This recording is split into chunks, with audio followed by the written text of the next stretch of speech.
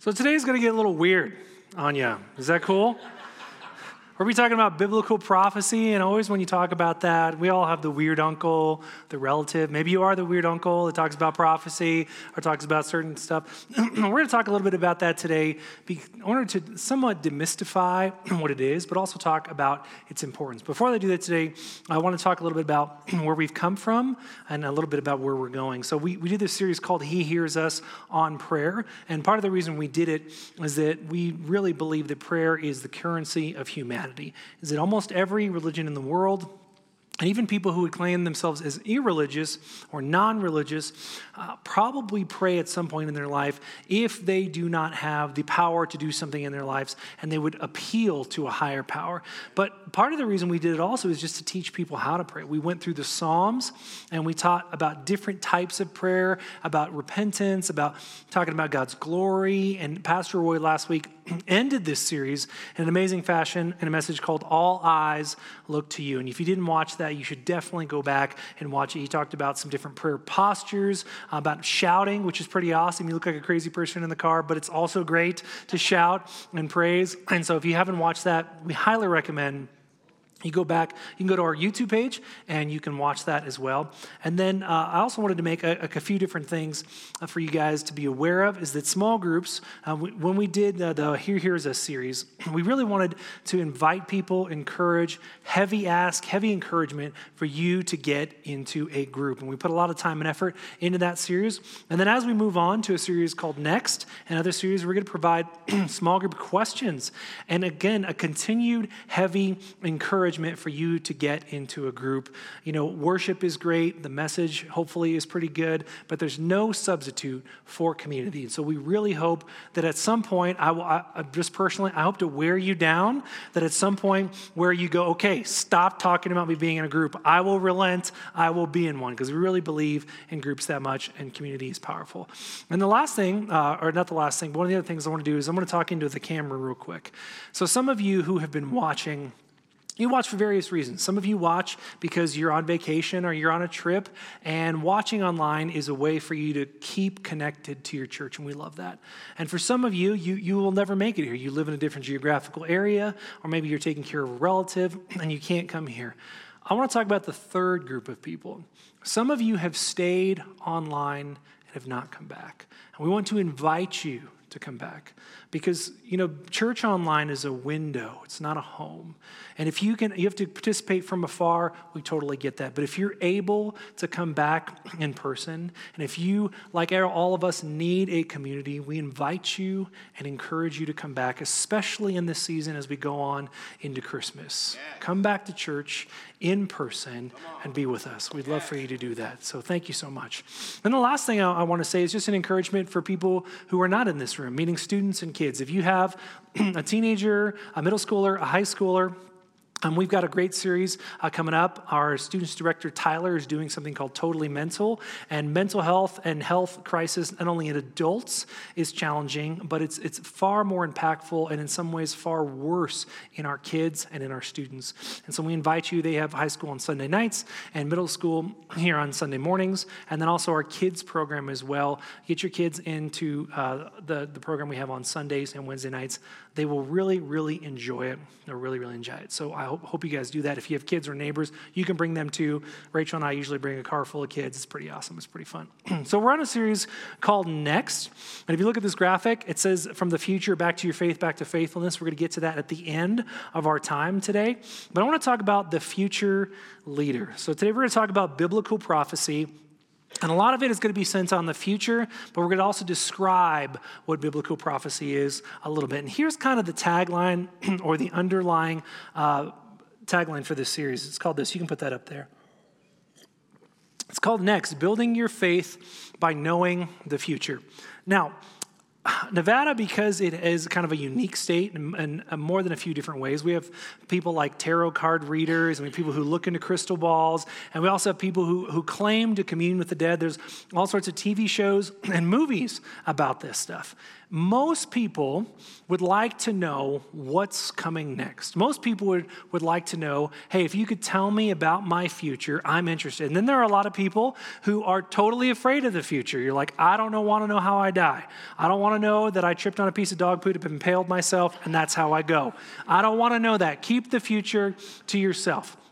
But if we're honest, we probably would like to know somewhat of what is coming. So I want to ask you two questions. They seem like they're the same. They're not. They're slightly different, but the difference in them is pretty massive. So what would happen to your faith in God if he showed you the future? Maybe it's the future of your family. Maybe it's the future of a nation. Maybe it's the future in the end of all times. Maybe it's just a future of someone you know and love and care about. What would happen to your faith in God if he showed you the future? And the second question, which is kind of like it, but a little more personal, is this. What should happen to your faith in God if he showed you your future? So if you were in your prayer life, if you're praying, you're in the car, or you're somewhere else, hopefully not in the car, because it would be kind of jarring if God appeared to you and you're like, let me pull over first. What should happen to your faith in God if he said, here's what your future is like. Here's what's going to happen to you in your future. What should happen? And I hope to help you in that throughout this series, but we're going to be talking about biblical prophecy. Now, biblical prophecy can be kind of weird sometimes. We're going to ask this question first. What is biblical prophecy? What is biblical prophecy?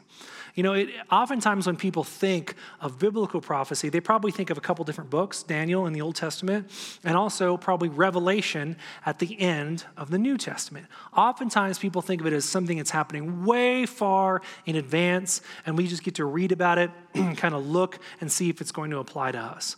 But I wanted to give a little bit of a definition of what biblical prophecy is. And this is how I'm going to describe it. It's a message from God on the way things are, the way things could be, and the way things will be. The way things are, present tense, the way things could be, potential future, and the way things will be. In simplest terms, a prophecy is a message from God. It's a message from God to people. I want to try to give you an example of all three of these. When Jesus was on the earth and he was declaring who he was telling people, I am a message from God. Here's who I am. I am the Son of a living God. He would talk in the present tense about who he is. I am the way and the truth and the life, and no one comes to the Father except through me. Jesus was giving them a present tense message from God about how things are. Several Old Testament prophets did the same thing. They said, hey, you have turned away from God, and God has noticed that your heart is not after God. It's a message in the present tense. And then there's a potential future, the way that things could be. In the book of Jonah, in the Old Testament, a guy who does not want to go to where God is telling him to go, to the Ninevites, he relents in the belly of a fish. Maybe there's a lesson there, like just listen to God. You don't have to go into sea life. Just listen to him. And on the way, God is telling him, hey, this whole nation is destined for a bad future. But it's a potential future. They can change their future if they come back to me, if they honor me, not only with their lips, but with their hearts. And in the book of Jonah, this nation does exactly that. They change a potentially bad future because God told them of what was coming. And they change their future because they go back to him. And then there's stuff, it's just the way things will be that we have no bearing in. God says, I'm going to send my son into the world. There's nothing you can do about that. I'm going to make my promise through you, Abraham. I'm going to provide you with a land to you and your ancestors. I'm going to come back again someday. I'm going to destroy evil. I'm going to bring my kingdom and earth, and they're going to meld together, and my will be done, and every knee will bow. There are things that God has talked about that just said, this is how it's going to be. This is how it's going to be. So prophecy includes all three of these. Now, when we think about prophecy, we might think about some interesting things. Meaning, like, there are people who claim to be prophets, and I'm going to talk about that in a minute. And oftentimes when we think about prophecy, we probably think future terms. We probably think like a disheveled person who's telling us something, and it's kind of weird. I'll tell you a short story about that in a second. But why is prophecy either so fearful for us or so interesting? I'm going to give you two ways to think about it. First one is this way. Prophecy can be very popular with people when they're more interested in what God hasn't said instead of what God has said. Part of us is really, really afraid of the unknown. Humans beings are inherently afraid of the unknown, which is maybe one of the reasons we want to know what the future holds. We want to be certain, even if it's a future we don't prefer. But so people go to great length to look at soothsayers and to go to witch doctors and tarot card readers and people who look into a crystal ball, or just someone who claims to have the answer of what comes next because we really want to know, and it's mysterious. But God has already said everything that we need to know in this book. And a different way to say it is this. Seeking out the mysterious unknown through someone is more enticing than being faithful to what God has made known through Scripture. People pay large sums of money. They go out of their way to look for someone. They attach themselves to someone who is claiming to be a spiritual guru, because this second part, being known through Scripture, it takes work. Like the first one is potentially exciting. It's mysterious. But this other one, it takes a little bit of work. Oh, God told me to be this way. All right, I didn't do that well. That's a bummer. And you have to attempt to do it again. And you have to look through what Scripture has to say about your life and the lives of others. You have to compare your life to Jesus to be like, am I really following him? You have to own things. You have to try. Whereas the first one is just, tell me how it's going to be. And it's very dangerous as well. Because I believe that there are people in this world who want or have this desire to be a spiritual guru or have this bent to have a prophet attached to their name. So I want to talk about prophet real quick, and I'll give you my personal opinion in quick. So what is a prophet? Prophet comes from two Greek words, or one Greek word that has two parts in it. From the Greek word prophétes. So it's a two-part word. The first word, pro, meaning to be before or in front of, and the second word, phetes, meaning to be a message or communicate. So it's someone who speaks or stands in front of God and gets a message, and then they stand in front of people, and they talk about them. I met one of these one time at Starbucks. It was great. It was awesome. Me and this other person, I was a pastor at a church, and we were talking about ministry stuff, and we were sitting at this table, and we were just talking about ministry, and this guy had his Bible open, and he overhears us, and he's just like, hey, I've got a message from God. I was like, sweet, let's do this, And I'm the worst. Like, I didn't shut him down. I was like super encouraging. I was like, I want to hear what this is, just the worst. And so he's like, hey, God sent two people. I was like, cool, who are the two people? He's like, Jesus and me. I was like, tell me more. Clearly, my Bible doesn't say that, but maybe I ran out of pages and they didn't print the rest. I don't know. And so I'm talking with him about it, and he's talking about all this stuff, and he's like, yeah, I'm a prophet. I was like, how do you know? He's like, well, I got a message from God. And I was like, so if what you're saying is false, will you admit that you're not a prophet? And he goes, no, it just means God's changed his mind. I was like, ooh. That's a slippery slope right there. So we're talking, and I'm listening to him, and finally I was like, look, man, like if what you're saying is true, I should be able to find this in Scripture. Like the ultimate test of a prophet is, one, you have to be right 100% of the time, and two, it has to align with what's already said. And you've already committed at least one of those. Like you are not aligning. I can't say yes to this. Like, just leave us alone. But there are people who still do that today. I mean, you can go on social media. There are people who believe themselves to be prophets. And I'm going to give you my personal opinion. So last year, I wrote a book on the Holy Spirit called Wind and Fire. And part of my desire in that research was to try to explain some supernatural occurrences and how people think things. And one of those was the office of prophet. And there's apostles, and there's pastors, and there's prophets, and a couple other things. And so one of those is I wanted to understand, are there still prophets today? And I came to the conclusion, it may not be your conclusion, that I believe that Scripture is very clear that the office of prophet is finished, but maybe the spiritual gift of prophecy is not. 1 Corinthians 12-14, the Apostle Paul talks about prophecy. He hopes everyone is going to prophesy.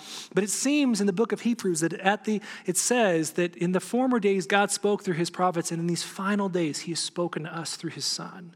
And part of the role of prophets was because all the Scripture wasn't written down. And once the biblical canon was closed, the message we needed is here. And so I also think that as you look at people who may claim to be prophets, is that they have an inordinate amount or a desire to have a spiritual authority over people that is only reserved for Jesus Christ himself. And I believe we should be wary of those. So prophets aside, why is biblical prophecy important? How is this going to help you in your marriage, in your parenting? How is this going to help you at all? Because it seems like, okay, those are the weird people. They look at the biblical prophecy. Just tell me how it turns out. Let me have my latte and tell me how I can do something else. Why is this important? Well, one scholar believed, this is about 30 years ago or so, that about a quarter of the Bible is biblical prophecy. So you're going to run into it at some point, especially if you go all the way to the end. You open up Revelation, you start reading, you're like, not for me. There's a lot of stuff going on in here. But it's necessary to be able to not only understand it, but figure out why it's important. Let me give you a couple reasons as to why it's important as it pertains to your faith. A lot of scholars believe that there are about somewhere between 400 to 575 or so prophecies just about Jesus.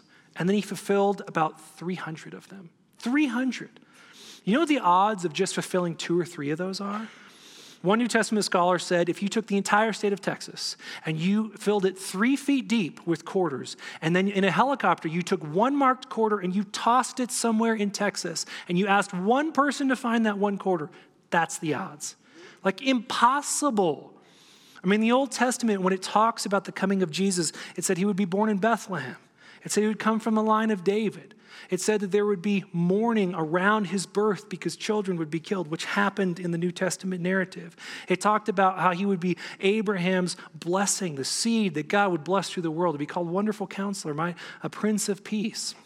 And also talked about how he would be killed, how he would be handed over, what he would be killed on, that he would come back. It talks all about this stuff, and Jesus fulfills those prophecies.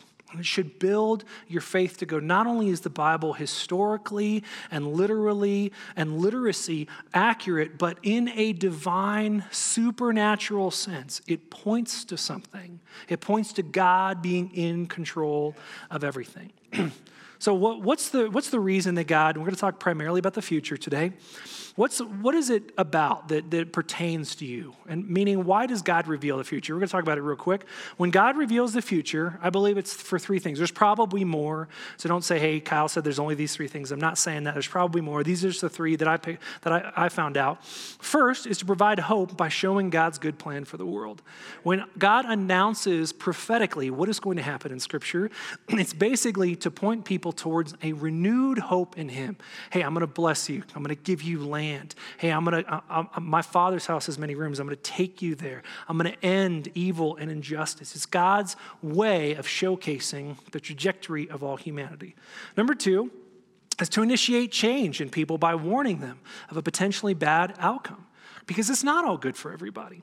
There's a portion of the Bible, and Jesus talks about this a lot. He says, you do not want to be in the place that is outside of my Father's house. You don't want to be where there's fire and weeping and gnashing of teeth. You don't want to be one of those people that it was better not to be born than to spend all of eternity apart from God.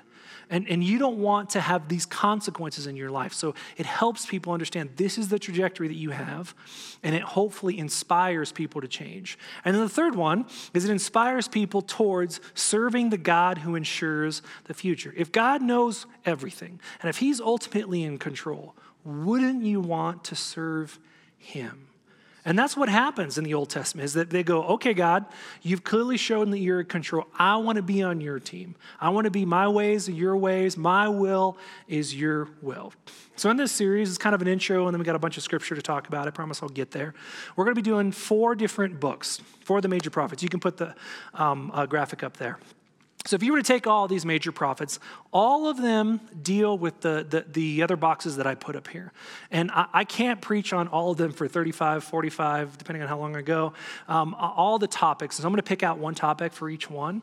But if you were to look at Isaiah, Ezekiel, Jeremiah, and Daniel, major prophets at this time, they talk about all these subjects. They talk about invasion by rival kingdoms, talk about the purpose of the temple, in fact, a future temple, which we'll get to towards the end of this series. They'll talk about these prophets, what their role is, idolatry, how the nations went away from God, how their placement is in the world, and also how they were supposed to be inspirational to the rest of the world.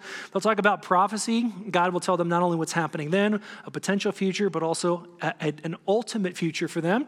They'll talk about a king, and they'll actually, not only a future king, but God will also tell the people about how their kings currently are missing the mark. And they'll talk about scripture, meaning it will not only look back, but it will write scripture. They will write scripture that will then be used later on, and we'll get to that. And it'll also talk about nations, rival kingdoms, and then finally judgment. I mean, there are probably more subject matters in there, but judgment. Now, the interesting thing about prophecy, and especially about prophets, is that during this time period, you see a massive uptick in the need for prophecy and prophets. And there's one very specific reason this is, because prior to this, there aren't a lot of prophets. There are some. Moses was one. But during this time, you see this massive influx of God wanting to communicate to Judah and Israel and then the rest of the world. There's only one reason. It's because God wasn't king anymore in the hearts of people. Up to this point, God would communicate through his people. He would be there. And then at some point they said, we would like a king like all the other nations. And God relented and he gave them that. And then their kings, even the best one, King David and Solomon and some other ones, their hearts strayed from God. And God said, you're leading my kingdom astray. Because usually, as the king goes, so goes the kingdom. And so their hearts were not attuned to God. So God sent prophets to say, you're not following my law. Your heart is not after me. And they had to interact. And prophets had the worst jobs in the world. God's like, I got an offer for you. Just hear me out on this, okay? I'm going to send you to people, and they're not going to like you, okay? It's not a great start. They may attempt to kill you and harm your family. I don't like where this is going. They're not going to listen to you at all, so your whole entire message in life is going to be futile. Why are you sending me then? You know, there's not a good, job description. Luckily, he didn't ask them. He's just like, boom, you're going for me. They were starved a lot of times. They were attacked. They had the worst jobs in the world. But it was written down, so we would know. So in Isaiah, the book we're going to be looking at today, he's one of those prophets. And his job is to go into this kingdom. And I'm only going to scratch the surface on the scripture because it's 60 plus chapters in this. And I want us to focus on God's future leaders, so we'll do that.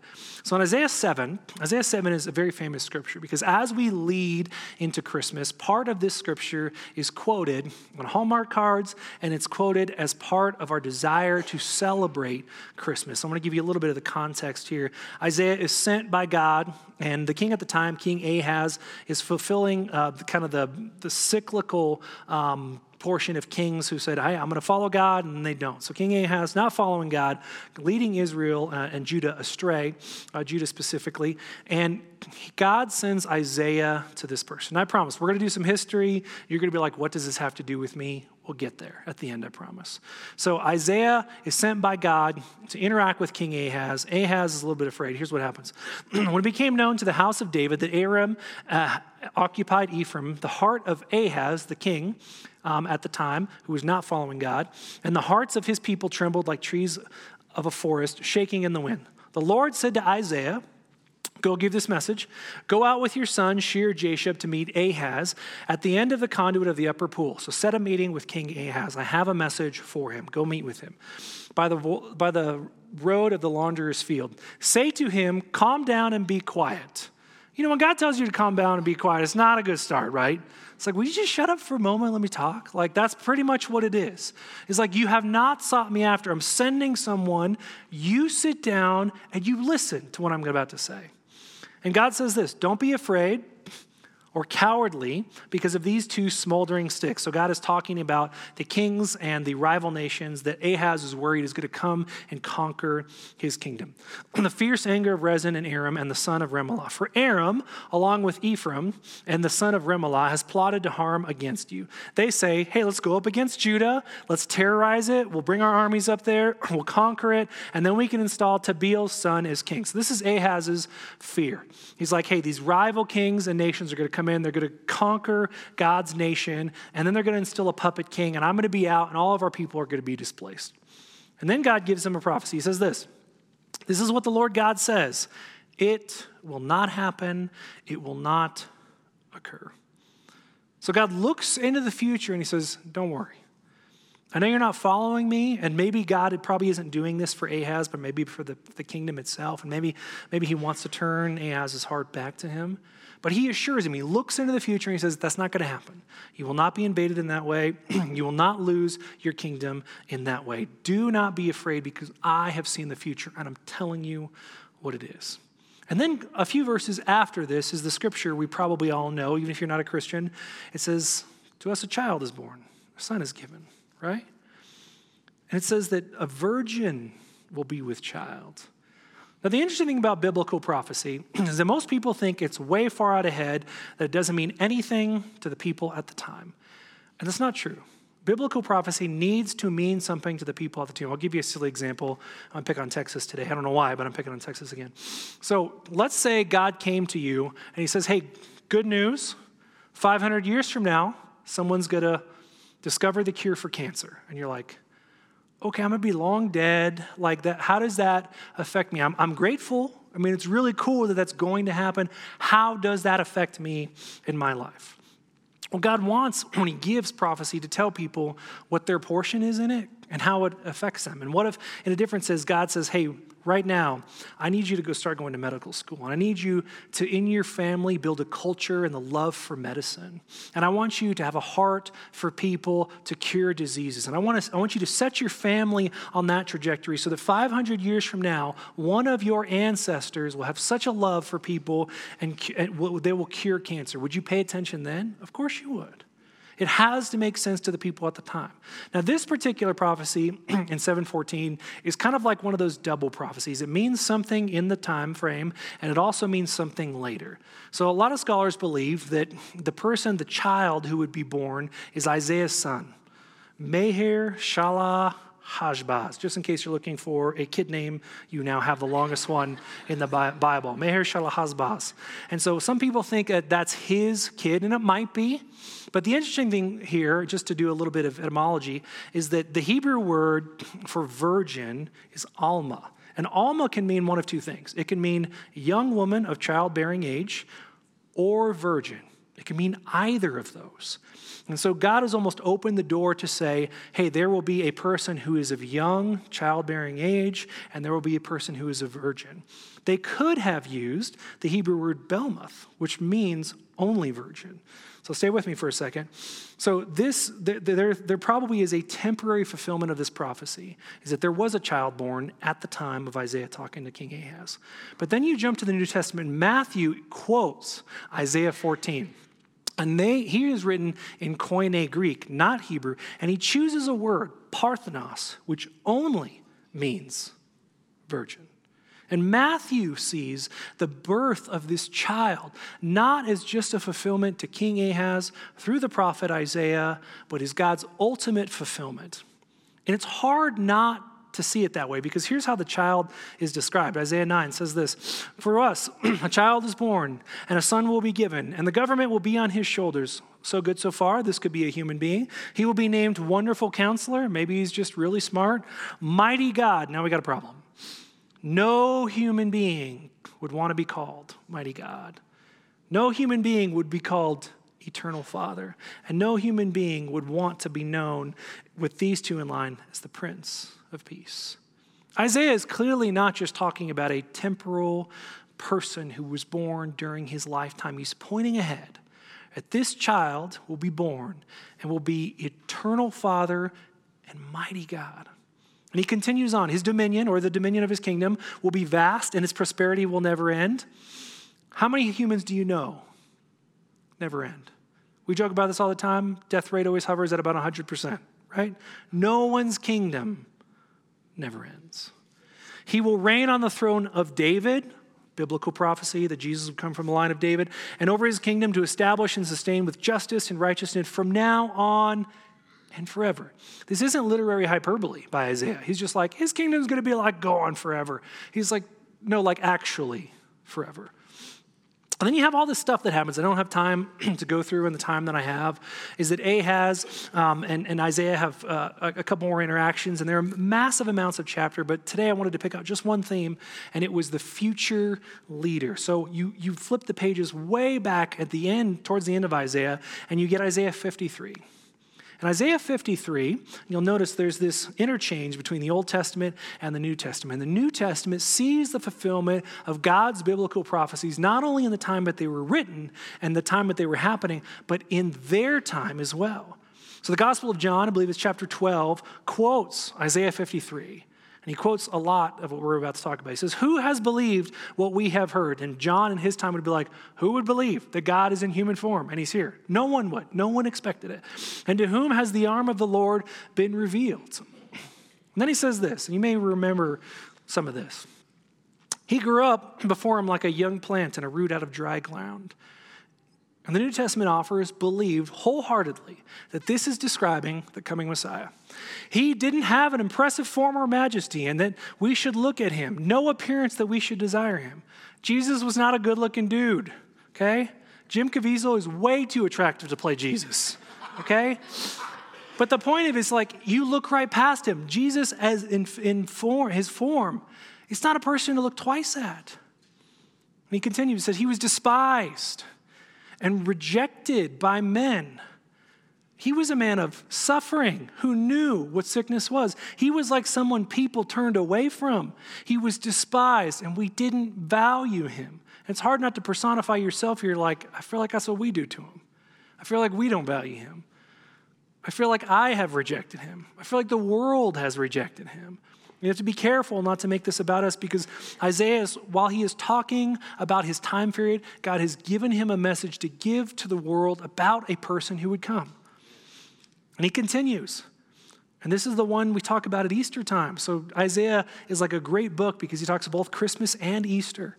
Yet he himself, this person who was to come, he bore our sickness. Another way of saying our sin.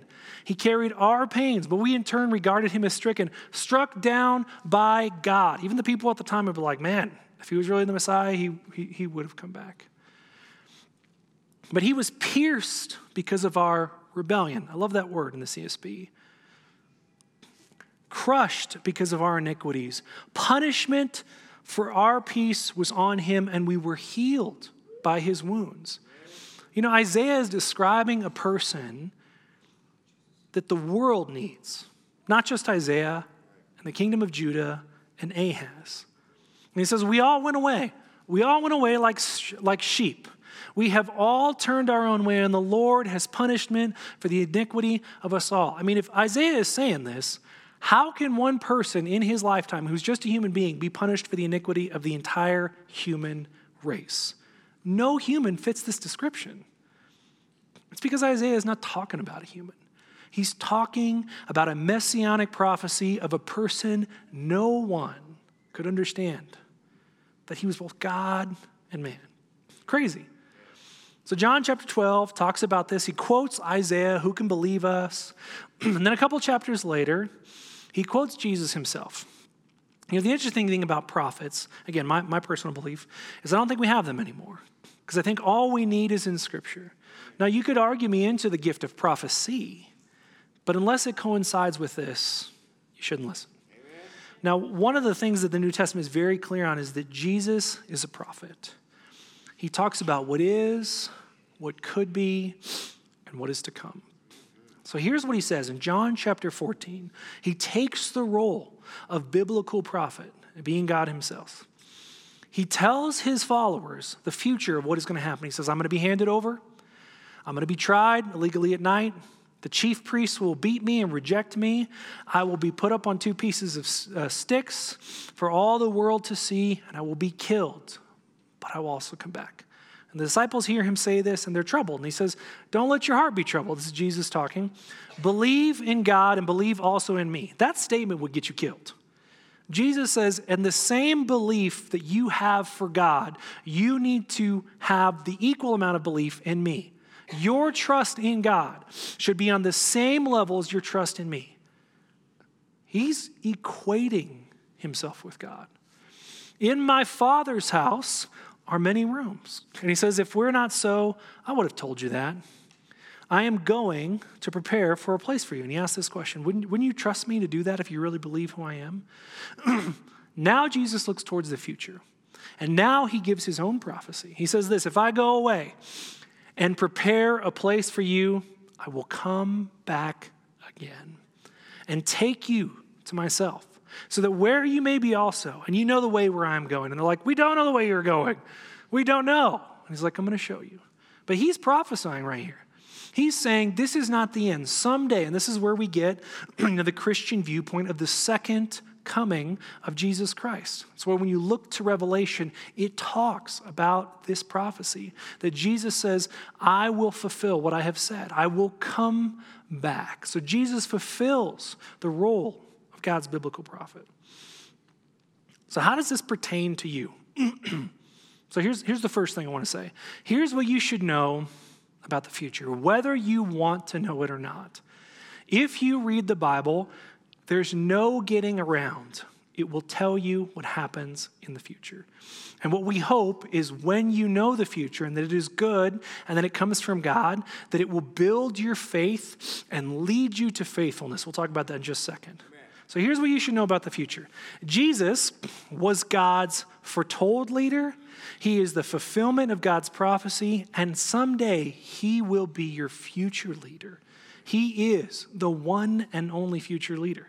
The Old Testament talks about his coming. The New Testament talks about his presence. And it ends with the whole world. Every knee will bow. Every tongue will confess that Jesus is Lord. That's what's coming, whether you like that or not. And maybe some of you don't. And that's okay. Because maybe you're in a place where you just need to figure out who he is before you kneel. Everyone goes through that. No one is born a Christ follower. You all have to choose. It's a pivotal choice. So he's your future leader. Now what I want to do is I want to ask you 3 very uncomfortable questions. Okay? 3 very uncomfortable questions. I was trying to come through with some next steps, and I realized, like, how do you teach biblical prophecy? Next step is really hard. So I thought I would just ask you some questions and have you come up with your own next. It's kind of like a lazy preacher way to get out of it, but it happens. Not really. But oftentimes, questions are far more revealing than answers. And so sometimes questions are helpful. So 3 questions you should ask yourself about your faith in this future. Now that you know that Jesus is not only foretold, he's a fulfillment of God's prophecy, and someday he will be your future leader. Here are the 3 uncomfortable questions. The first one, what future worry do you have that you need to hand over to God? This is a barrier for you to follow him. And again, just to kind of like prod at you a little bit, the Bible says not to be afraid. And you're like, how do we do that? Like, I'm worried about my kids' futures, my finances, where I'm going to go, my relatives, where they're going. Like, how do we not do that? And I'm sure he would ask, do you have control of that stuff anyways? You don't. And what it does is essentially, when we try to control things, we're playing a mini version of God. We want to so desperately control what happens now and what happens later. And we are not in control. The only thing you get to control are your choices. And even if you make a good choice, it could lead to a potentially bad outcome. But there is one choice that always leads to a good outcome. It's trusting God with your entire life. It always leads to a good outcome. Not good circumstances, a good outcome. And those are not the same. So if you are worried about this, Mark Twain said, I've had a lot of worries in my life, most of which have never happened. It's such a great quote because we'll this narrative in our minds of how we think these are going. Have you ever done that where you think you are stressed about a conversation and you've played it through your mind like 30 times with this person and it doesn't even go any of those? And you're like, why did I waste all my time and effort and sleep on that? Like, it's dumb. So maybe just the first step, you should go, God, I fully trust you with my future, with this future, with something to worry about. Number 2, which of these are you the most concerned about? Your past, your present, or your future? And it's not the same answer for everybody. As a pastor, I get to talk with all sorts of people. A lot of times I talk about this one with them, their past. A lot of times. Hey, God won't love me because of what I've done. Hey, I'm telling you what I am currently doing. Hey, I'm worried that I'm not going to get into the kingdom of God because of the choices I've made. I'm worried that God doesn't love me. It's a lot about the past, some about the future. And I want to get to the future as well. But you know that Jesus is the answer to all of these concerns? He looks at your past. He's like, yep, I was there with you. Kind of dumb. You kind of did some dumb stuff. But you know what? You put your trust in me, and I forgive you of that past. It doesn't erase what you have done, but it does create a future. We said this years ago. Forgiveness will never change the past, but it can create a future. It always can through him. And then in the present, he's like, I'm with you. I know life is hard. I know your kids drive you nuts. I know drivers in Nevada are terrible and you want to cuss at them sometimes. I get it, but I am with you. I will walk you through this by my Holy Spirit. And then he says, you know your future is secure, that my Father's house has many rooms. Like if you are concerned about either of these three, that makes you human, but it also means you have the need to understand that Jesus is the ultimate answer to all three of these. Your past, your present, and your future. Yeah. Now here's the hardest question out of all three of these. Number 3, if Jesus is your future leader, how committed to following him are you right now? This is a very dangerous question because it's offensive. Like if you are a Christian for a long time, you'd be like, how dare you? I gave my life to him. Why would you even ask that? And if we're not willing to reflect, then maybe we're not following him. Because Jesus changes you ultimately. And if your friends and your relatives and your spouse and your girlfriend, your boyfriend, anybody else, if when you start following Jesus, you do not fundamentally change, it's hard to say you're following him. And the challenge with Christians who have been Christians a long time is that we get into these motions of things that we believe Christ is about, and he's not. He's just not. Which means you have to go to Scripture to go, what was his life like? What were his teachings? What were his commands? What did he forbid? How did he forgive me? What does he require of me? You have to know those things. And let me say it in a different way. For those of you who have kids and grandkids, if they came over and all you knew was their name, do you have a good relationship with them? No. If you don't know their hopes, their dreams, their desires, what they want from you, do you know them? And if you do not know what Jesus wants from you and you do not know what he has ahead for you, you do not know him. And Jesus was very clear about this. Many will say at the end of days, then I knew you. Didn't we cast out demons in your name? And he says, I never knew you. It should chill our hearts to an aspect that we go, I need to find out. Now for the second group of people, you're not a Christian yet. You are not following Jesus. It's the same encouragement. Read Scripture. Find out who he was. Is he a person worth following, to give your life to? For those of us who are Christians, we would say absolutely. But you have to discover that on your own. It has to be your choice. Last thing I'm going to say is this. Jesus in the future. Just to summarize what we're saying, then we'll do one more thing, then we'll be out of here. Jesus in the future. You know, our future is secured by Jesus, not by our faith. But our faithfulness to him propels him towards that future. Your faith does not secure you a place in the kingdom of God. Jesus does that. Your faith in him, he secures it. And when you trust him, it should lead to faithfulness. So the reason we're talking about future at all, and we'll talk about it all throughout this series in November, is that if you know the future, it should reinstill your trust to God, and it should reinstill and motivate you to be faithful. Because one is a noun and one is a verb.